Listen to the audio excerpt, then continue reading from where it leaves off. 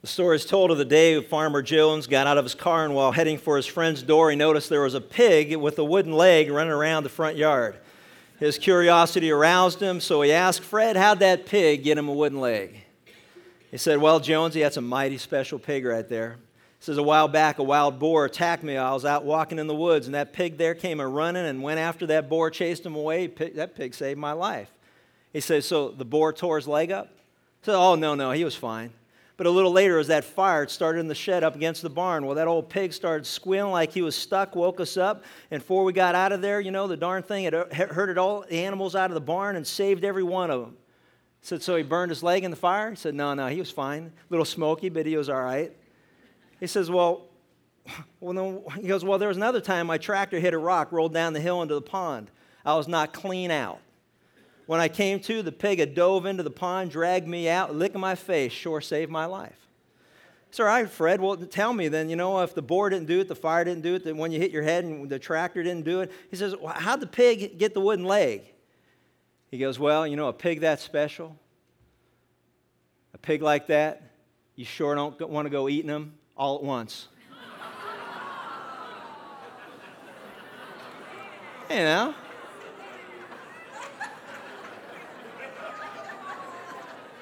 Oh, the poor pig. You're missing the point of the story. It was a made-up pig, ladies. It wasn't a real pig. I thought of that story. I was reminded of men I know who are just as confused as Farmer Fred. Their struggle is not whether to honor or eat a pig. Their struggle or their battle is whether to honor God or live to please themselves. Perhaps you can relate to such a struggle. Maybe you're involved in such a tug of war even today. On the one hand, you want to do what's right before God. You want to live a life that's pleasing to Him. You desire to be used by Him for His purposes and His glory, yet if the truth be told, you spend the majority of your time doing things that have absolutely no eternal value or significance. On top of that, you've also noticed that very few men finish strong. The man that hangs in there for the long haul with his wife and his children and his God is an exception these days. And with that in mind, today on this Father's Day, I want to share with you a winning strategy, a biblical blueprint for a proven plan that will enable us to run in such a manner that God will call us winners in this race He calls life. Turn with me in your Bibles to 1 Corinthians chapter 9. In 1 Corinthians 9, we find one of many admonitions that the Bible tells us in order to finish strong. 1 Corinthians 9, verse 24. We're told that God, who has begun a good work in us, will perfect it until the day of Christ Jesus. But specifically, the Bible is relating to those who have repented of their sin, men who have turned from sin and turned to God and trusted in Him for the forgiveness of their sin, men who recognize that Jesus Christ died on the cross for their sins, that He rose again from the dead, conquering death and sin and the enemy, and offers eternal life to those who will receive His gift that was done on their behalf. Jesus Christ pays the entry fee to the race that God wants us to run. And in 1 Corinthians 9 and verse 24, he says, "Do you not know that those who run in a race all run, but only one receives the prize? Run in such a way that you may win. And everyone who competes in the games exercises self-control in all things. They then do it to receive a perishable wreath, but we an imperishable.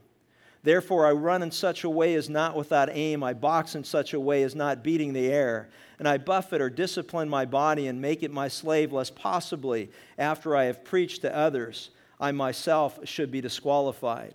As man, one of the many things that I love about the Bible is that it is filled with what I call guy stuff. Things like sports and warfare. You stop and think about fighting the good fight. What guy do you know that doesn't like a good fight? Fight the good fight. Finish the course. Keep the faith. Run with endurance. Box with aim. Be a good soldier. Put on the full armor of God.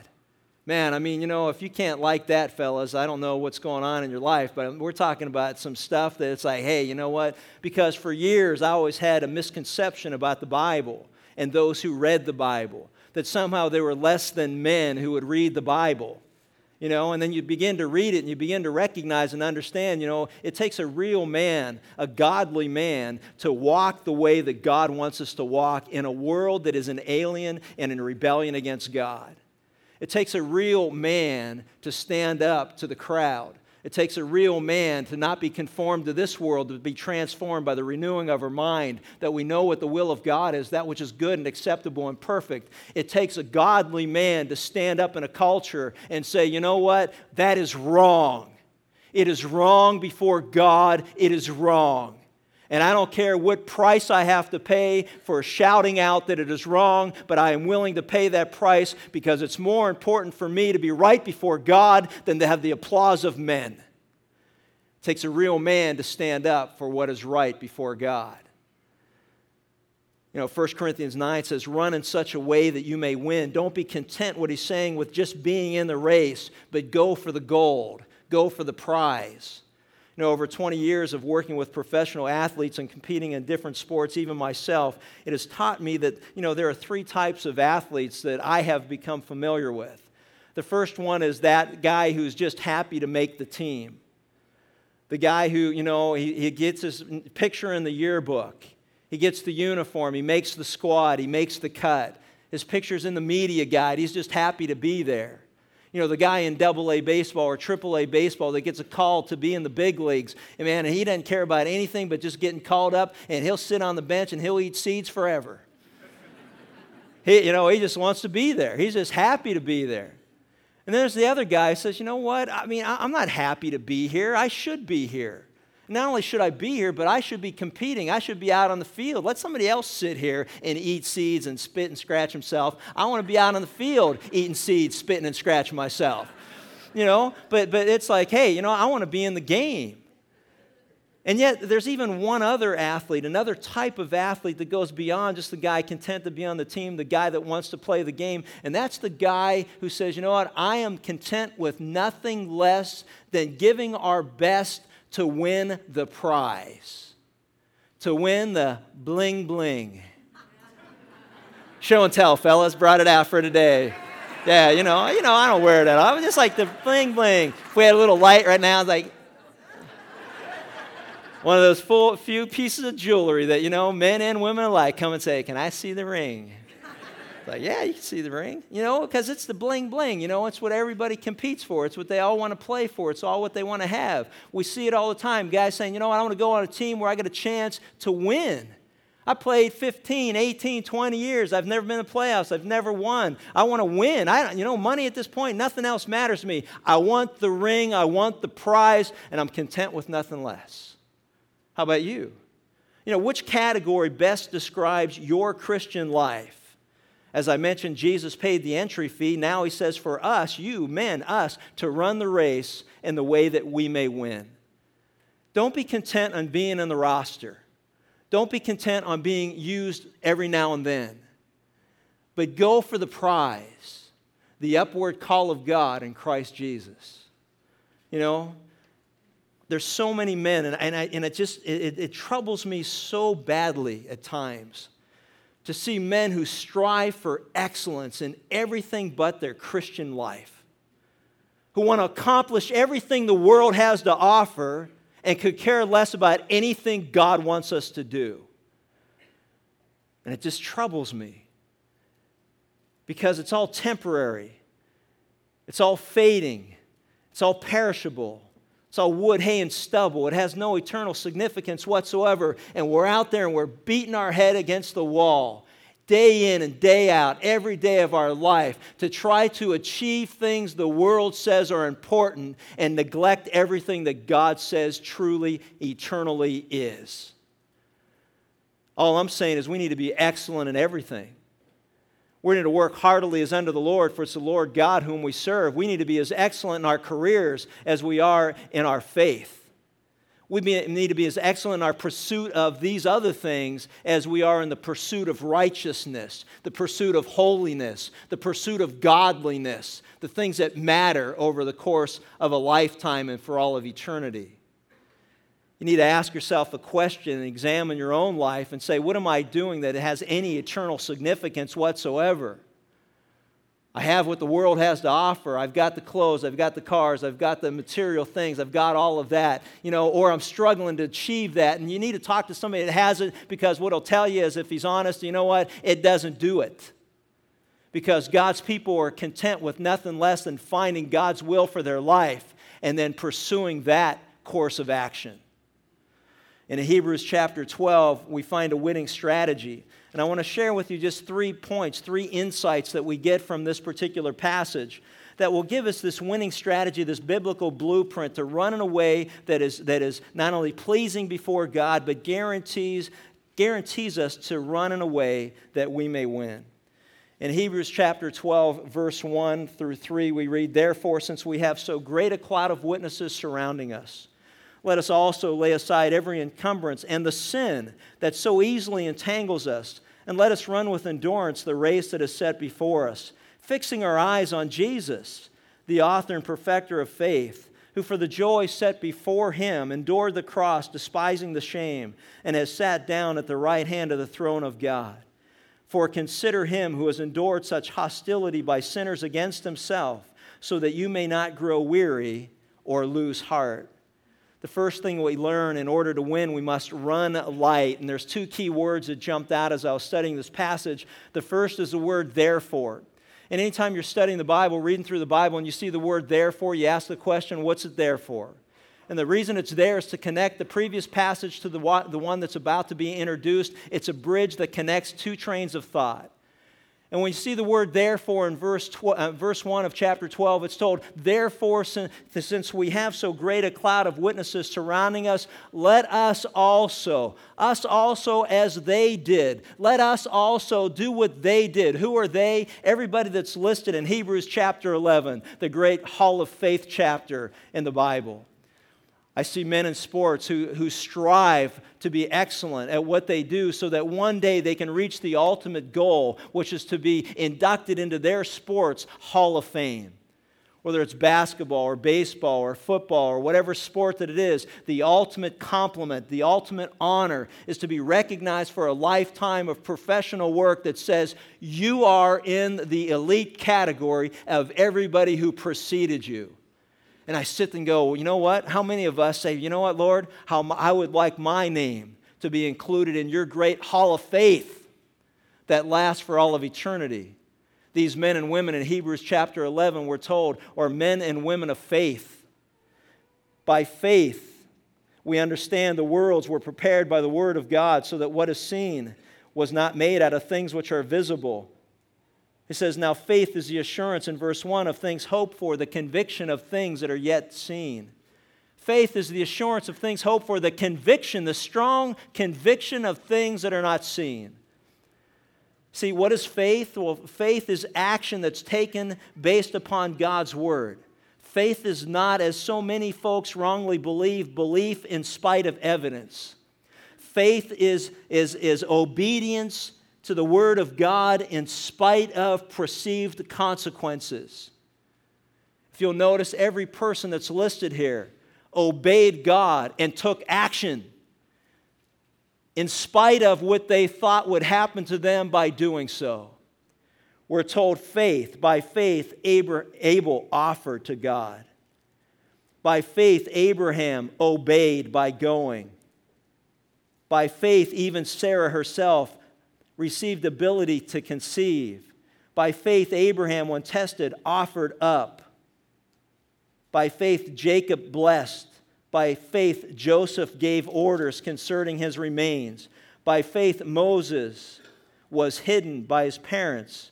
By faith, Moses refused to be called the son of Pharaoh's daughter, choosing rather to endure ill treatment with the people of God than to enjoy the passing pleasures of sin.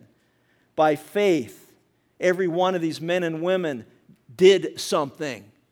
They acted upon what God was leading them to do. There was action.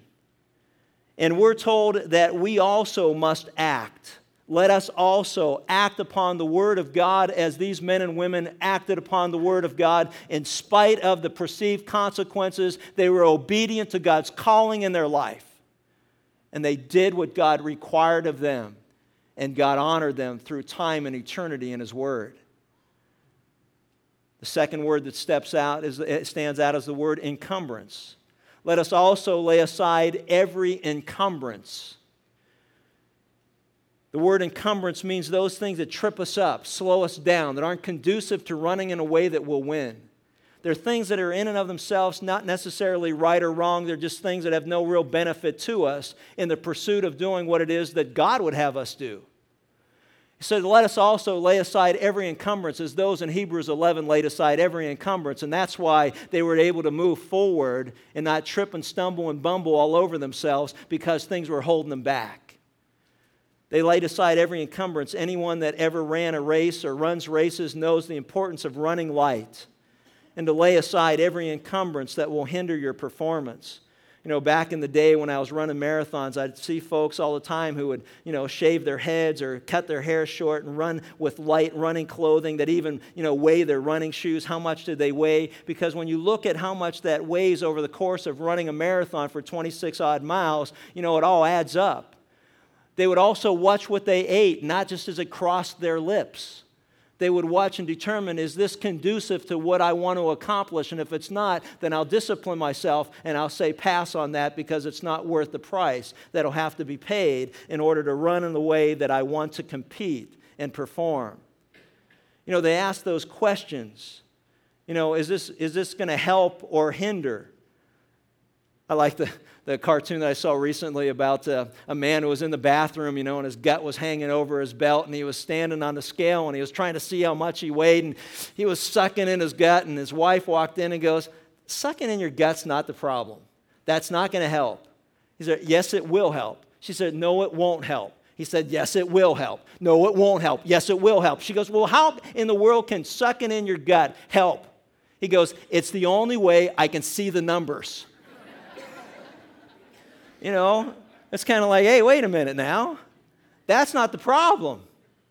The scale's not the problem. You're the problem. It's these things in general.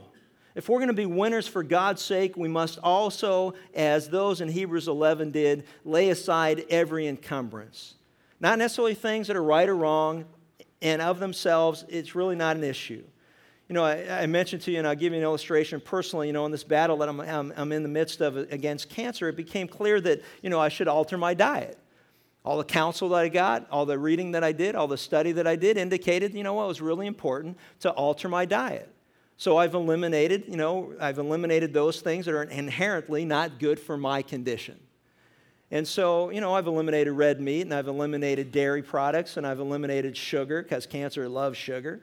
I've eliminated white flour because it converts to sugar. I've eliminated caffeine. I've eliminated artificial sweeteners. I've eliminated soft drinks. In other words, I've eliminated everything I used to eat. And I've gotten introduced to things like vegetables and fruit.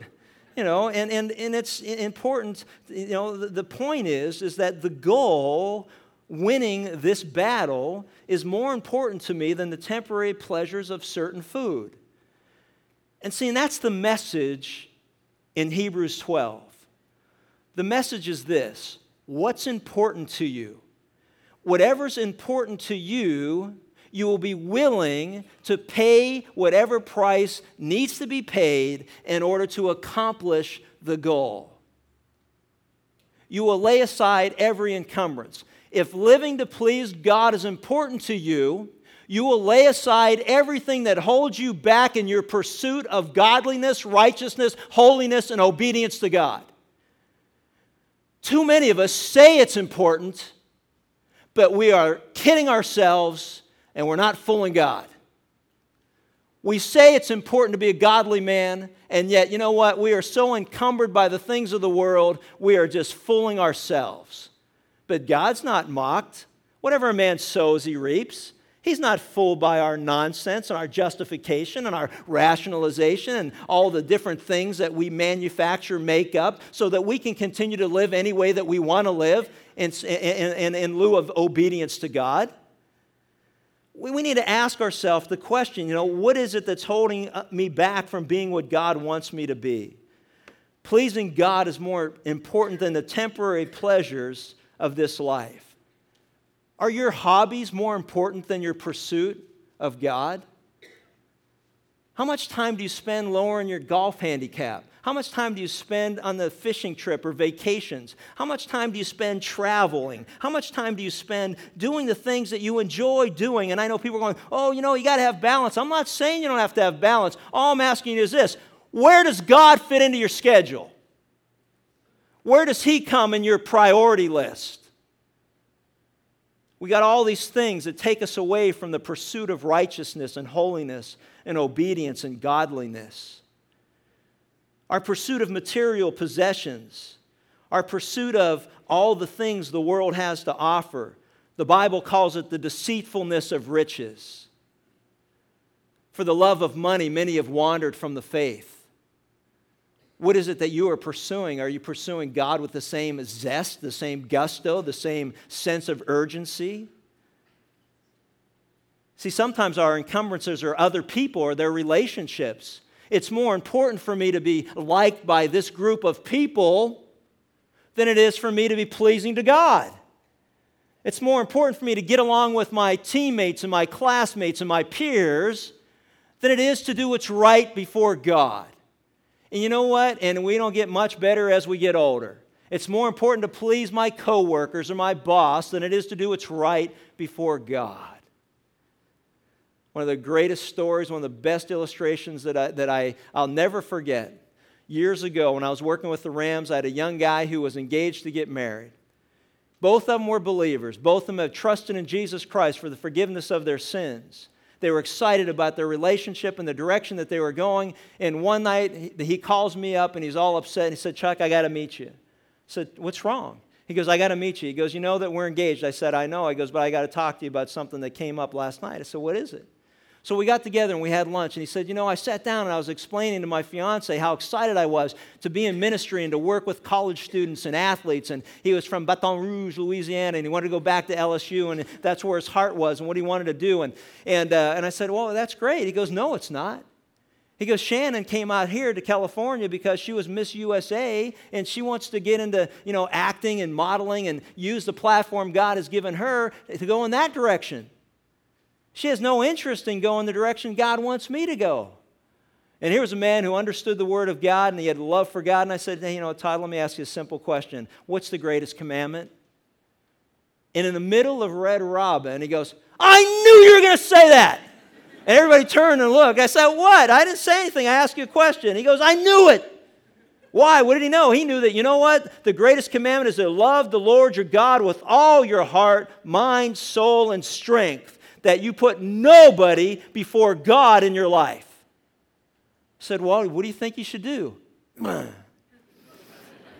Knew it. He goes, I knew you were going to say that. And I always like when people say to me, you know what, I knew you were going to turn me back to the Word of God. That is the greatest compliment any one of us could ever get. I knew you would tell me the truth of God's Word. Anyway, a few weeks went by and he called me and said, we broke up. I said, it's going to be all right. He goes, it doesn't seem like it right now. He goes, man, I was engaged to Miss USA. I said, it's going to be all right. So the next off season, he called me from his home in Louisiana. About 3 months after that, he said, Chuck, you're not going to believe this. I said, what? He goes, I met a gal. I said, really? He goes, yeah. And he was just like, ah. I said, what happened? He goes, well, we were working together with Campus Crusade at LSU. She has a heart for kids. She has a heart for the Lord. She has a heart for reaching kids with the gospel. And anyway, we're getting married. I said, really? He goes, yeah. I said, that's great. And at the time, he was playing for the Broncos. And about a year went by, and he called me, and he said, hey, I just want to tell you, we had a baby. A few years went by, he called me again. We had another one. I haven't heard from him in a few years, but you know what? What he learned is something we all need to learn, and it is this. When you commit your ways to the Lord, He'll give you the desires of your heart. There is nothing that you and I could ever give up that God will not restore 100-fold in the kingdom of God. There is no relationship, there is no material thing, there is no pursuit of anything in this world that if you give it up, that God will say to you, you know what? Hey, I will give it back to you 100 times in God's kingdom. Does it mean this side of eternity? Not necessarily. Because everybody in Hebrews 11, you know what? Many of them never realized the promises of God until they were in His presence. They never lived to see the day, but yet they were involved in being obedient and taking their part in walking the walk in the journey. See, who are you allowing to hold you back from doing that all God has gifted you and called you to do for His glory? You need to lay it aside. See, general encumbrances are very personal. To him that knows the right thing to do, and to him that doesn't do it, to him it's not sin. It may not necessarily be sin for you or me, but it is for the person that God is calling to do something. But he also says, and the sin which so easily entangles us, it's very specific. What is that sin? Well, I can't help but think in context, since therefore connects Hebrews 11 to Hebrews 12, is that the sin that so easily entangles us oftentimes is the sin of lack of obedience to God's calling. It's a sin of lack of faith. It's a sin of not being obedient to where God wants you to go, to what God wants you to do. You know, what is that specific sin that holds you back from running to win? You know, I think about this, and I struggled with this sin of lack of obedience or lack of faith.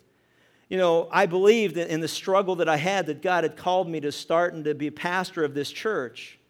You know, I love teaching the Word of God, and I never really cared much about the politics of churches.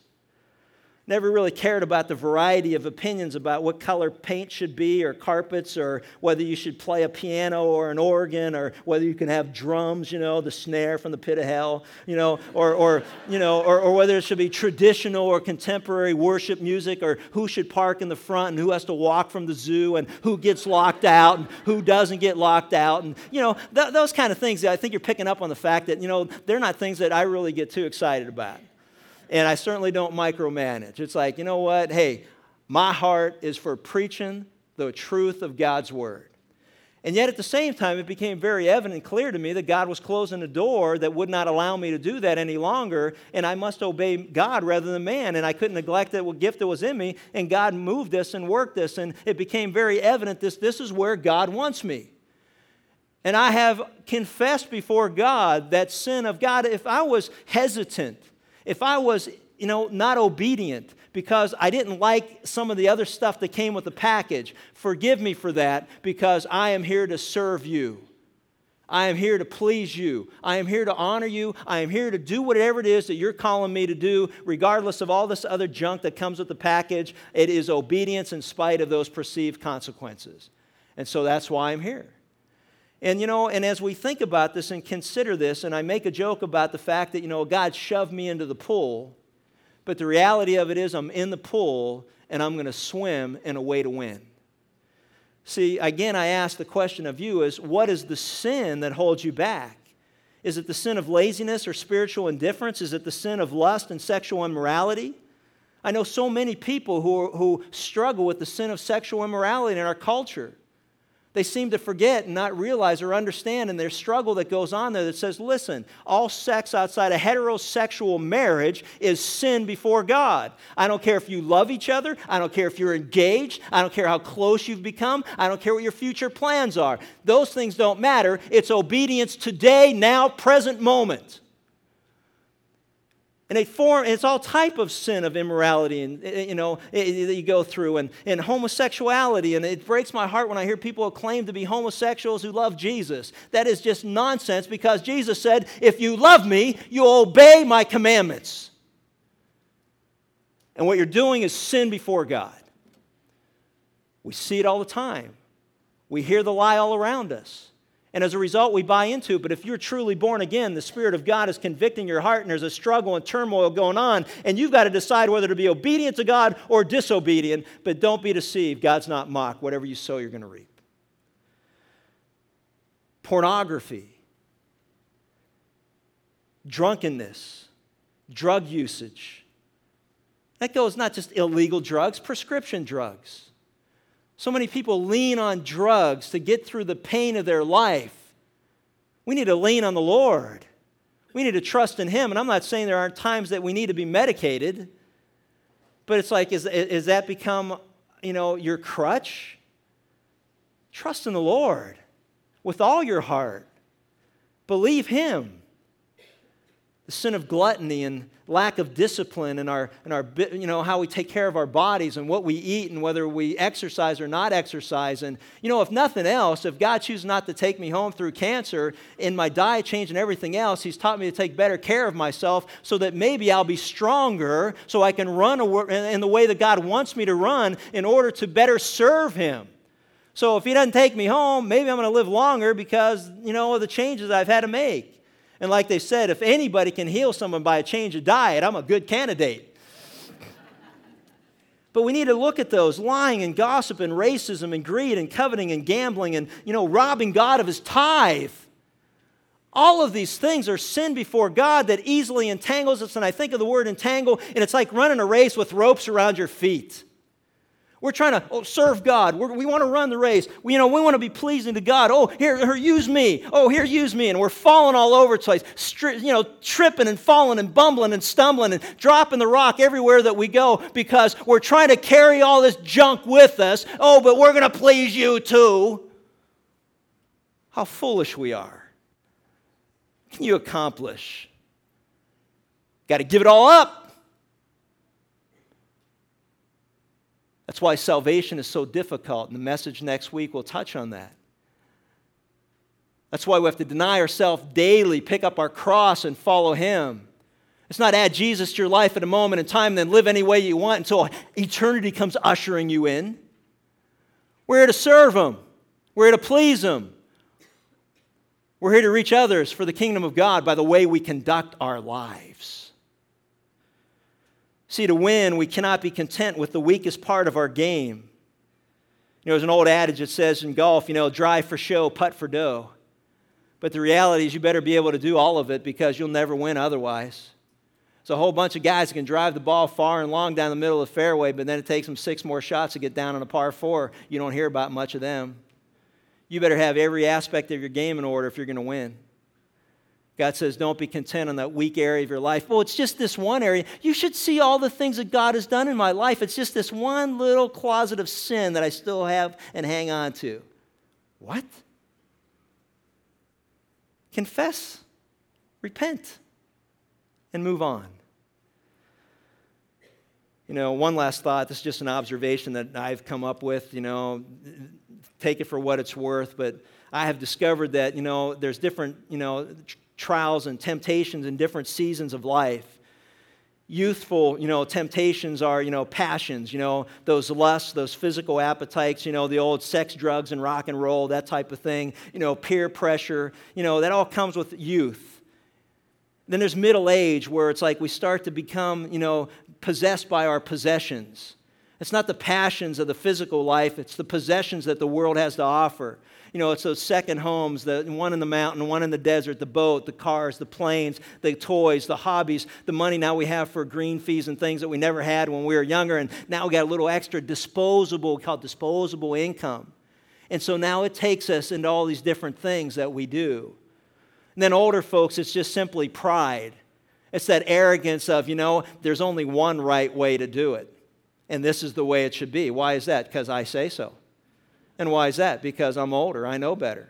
Well, you know what? You got a bad attitude. You didn't learn anything about bad attitudes along the way. You're still a little whiny. You don't even know how to express yourself. It's like, hey, you know what? It's arrogance is all that it is. And I know some people, I get offended by some of the things I say. Well, you know what? That's all right.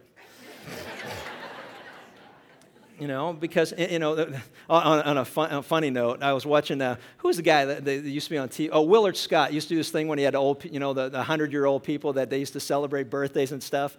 And they asked this guy, who was 100 years old, right? And here's this great moment. They were interviewing this guy and said, what's the best thing about being 100 years of age? And the guy thought for a second. He goes, no peer pressure. Isn't that great? That's the best. You outlive everybody that you were trying to please your whole life. It's like, please God, because He's eternal. You can't outlive God. But it's just that, hey, run to win. Lay aside every encumbrance and the sin that so easily entangles. Strategy number 2 is, notice this, and let us run with endurance. The Christian life is a marathon. It's not a sprint. We're born again for time and eternity. It is a marathon. It's not a sprint. February 16th, 1978, I repented of sin. I trusted in Christ as my Savior, believed that He died on the cross for my sins, believed that He rose from the dead, received Him as my Lord and Savior. At that time, people said to me, you know what? This will go away. This will pass. This will fade. And they didn't recognize and understand the truth of the Word of God. If any man's in Christ, he's a new creature. Old things pass away, all things become new. I'll never be the person that I used to be, because when the God of the universe gets a hold of your life and makes you a new creature, you're not who you were. In fact, it wouldn't be a bad idea every time that anybody comes to faith in Christ, we come up with a new name, because that old person's dead. That kid and young guy that grew up in Pittsburgh, Pennsylvania, died February 16th, 1978. He died. And he died to himself, and he became alive to God for His purposes and for His glory. It hasn't gone away. Everyone loves a great comeback. That's why, it was so sweet after Game 6 of the World Series, bling bling, to see that, we're losing 5-0. It's in the 7th inning. There's one out. No, one out. Don't correct me. I was there. I know what I'm talking about. Now, we don't need any of that kind of stuff. I've relived this moment over and over and over again. So you're going to correct me, you better have your stats straight, buddy. Although you didn't even know when to stand up for how old you were, how many kids you had, and everything else. There was one out. Anyway, make a long story short, 2 singles and a home run. It's 5-3. We go into the 8th inning, and a couple of more runs. It's 6-5, and we win. And then Game 7, we take care of business. And everybody loves people who are in it for the long haul. And what troubles me in the world we live in, it's filled with quitters. First sign of trouble, quit. First obstacle, quit. First difficulty, I guess this isn't where God's leading. Wah, wah, wah, wah, wah. Why is that? Read your Bible. Man, every person that was obedient to God, every step along the way, they ran into obstacles. And what God wanted to teach them was, you know what? I'm bigger than the obstacles. Trust me. Follow me. Love me with all your heart.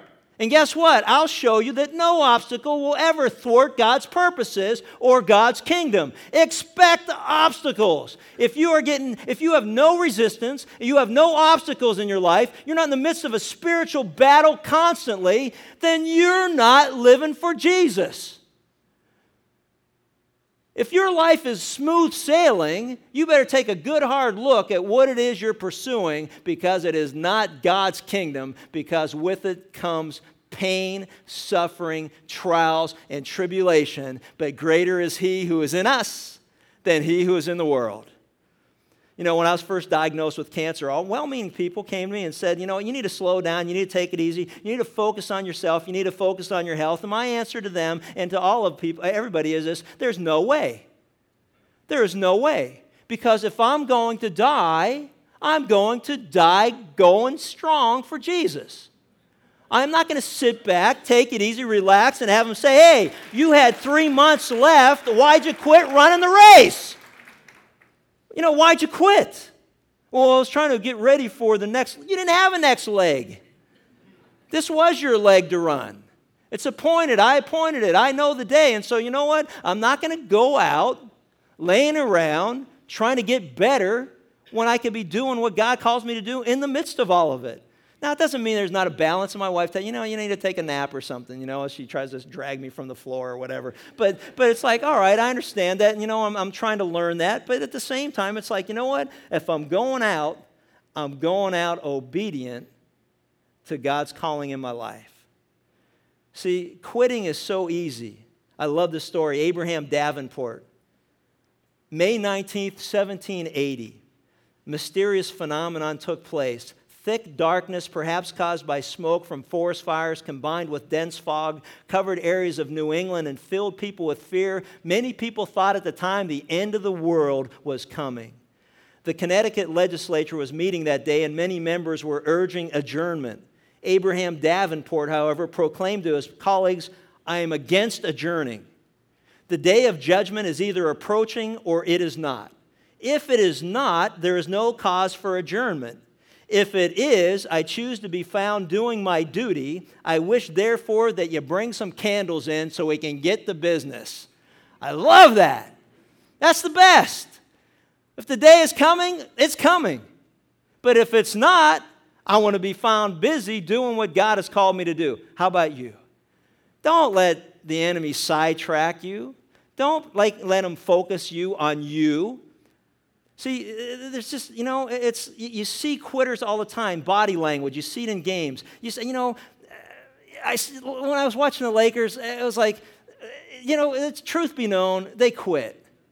And it doesn't take anybody that's been around long enough to look on the faces of people who are getting beat like a drum. And, and there's a point, you get beat like a drum. Sometimes you get beat down to where you want to quit. But you could see it. You could see it walking out on the court. You can see it sitting on the bench. You can see people looking down. You could see the mutiny that was going on. You could just see it. They quit because the enemy or their adversary, their opponent, stuck it to them. And they didn't make the adjustments. They lost heart. God's people, we get beat up all the time, those fiery darts of the enemy. But he says, be steadfast, immovable, always abounding in the work of the Lord, knowing our toil in the Lord is never in vain. Don't get down, look up. Which ends our message with this. If we're going to win, we need to run light. We need to run long. It's a marathon. And we need to run looking. Fixing our eyes on Jesus. Fixing our eyes on Jesus. It doesn't get any sweeter than that. Fixing our eyes on Jesus, the author and the finisher of our faith, who for the joy set before him endured the cross, despised the shame, and he has sat down at the right hand of the throne of God.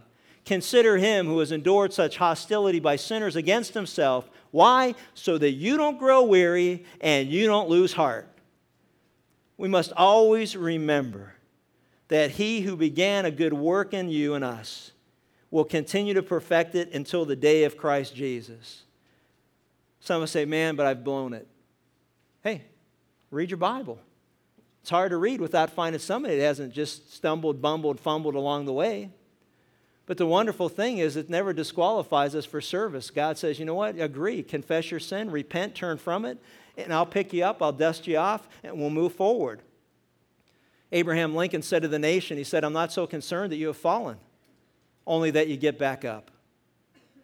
See, and as a pastor, as a person who loves you, I say this, I'm not so concerned that you've fallen. I'm only concerned that you get back up. I'm concerned that you allow the Lord to pick you up and dust you off and then to resume the purpose that he has for your life. It's never too late to do what's right before God. It's never too late to love the Lord your God with all your heart. It's never too late to be obedient to his calling in your life. Run looking. The word is expectation. To focus on the finish line. To keep our eyes on Jesus. You're looking at people, they'll let you down every time. My desire is to walk in a manner that's worthy of my calling. My desire is to be like the Apostle Paul and live a life that's exemplary of what God would have us to live as godly men. But at the same time, that's never a substitute to watch me instead of keeping your eyes on Jesus. Watch me, hold me accountable to the Word of God, but don't ever mistake watching me or any other human being for fixing your eyes on Jesus. He endured the pain. He despised the shame. He finished the race. I have come to seek and to save that which was lost. His life was a sprint from Bethlehem to the cross to accomplish the purposes in which he came, which was to give his life a ransom for many. And he conquered the enemy and he conquered death. And he is alive today. And he is seated, completed his work at the right hand of God the Father, from where he will come one day again to judge the living and the dead. We need to fix our eyes on Jesus. To be successful in any sport, you got to see the ball to hit the ball. To be successful in running the Christian life, we got to see Jesus in order to overcome, through his strength, all the obstacles that are set before us. You want to run to win? Run light, lay aside every encumbrance and the sin that so easily entangles. Run long. You know what, fellas? Women as well. This is a marathon. It's not a sprint. It doesn't matter that you walked with the Lord for 5 years, then you took the last 20 off. You know what? It matters that you're obedient today. You need to get back on course. Doesn't matter what you accomplished back in the day. You're still here today. It matters what you're doing now. Be obedient in the present. You know, and the last is run looking. And that's how Paul summarized his life. When he says, I have fought the good fight. I have finished the course. I have kept the faith. In the future, there is laid up for me the crown of righteousness, which the Lord, the righteous judge, will award to me on that day. And not only to me, but also to all who love his appearing. There is no better words than any godly man or woman can ever hear than this. You did good. Well done, my good and faithful servant. Enter into the joy of your master. There is nothing that this world has to offer that will ever be a substitute for that. Let's pray. Father, thank you. Thank you for your word and for your truth. Thank you for the way that you give us a swift kick every now and then when we need it. Your word is profitable for teaching and reproof, for correction and training in righteousness. God, I know there are many of us who need corrected. We need to lay aside every encumbrance, those things that are keeping us from being everything you want us to be, and more importantly, the sin. There's no room in the life of God's people for sin. How foolish that is to think that. What shall we say? Shall sin increase so that God's grace will increase in our life? And he said, no, you who have died to sin, have been freed from it. Stop presenting your members, your bodies as instruments of unrighteousness, but present them as instruments of righteousness before God. God, may we recognize and understand that we're in a marathon, but we're to run it one step at a time, one day at a time. For each day has enough trouble of its own. Don't be anxious for tomorrow, but to live in the moment, obedient to your calling and your giftedness in our life, to be used by you for your glory and for your purposes, for your kingdom's sake. And God, as we get discouraged in life, not to put our heads down and walk around shuffling our feet or looking at the ground. We're to look up. We're to look at Jesus. We're to keep our eyes fixed on him as Stephen did as he was laying in the pit, as he was stoned to death. His eyes were fixed on Jesus. And he saw him clearly so that he didn't grow weary. He didn't grow, cold of heart or lose heart. God, may we be steadfast and immovable all the days that you have given us in our life, always abounding in the work you've called us to do, knowing that our toil is not in vain. May we leave here today committed and dedicated to giving everything in our life to you, our heart, our soul, our spirit, our bodies, our minds, everything. May you use us mightily. And it's in Jesus' name we pray. Amen.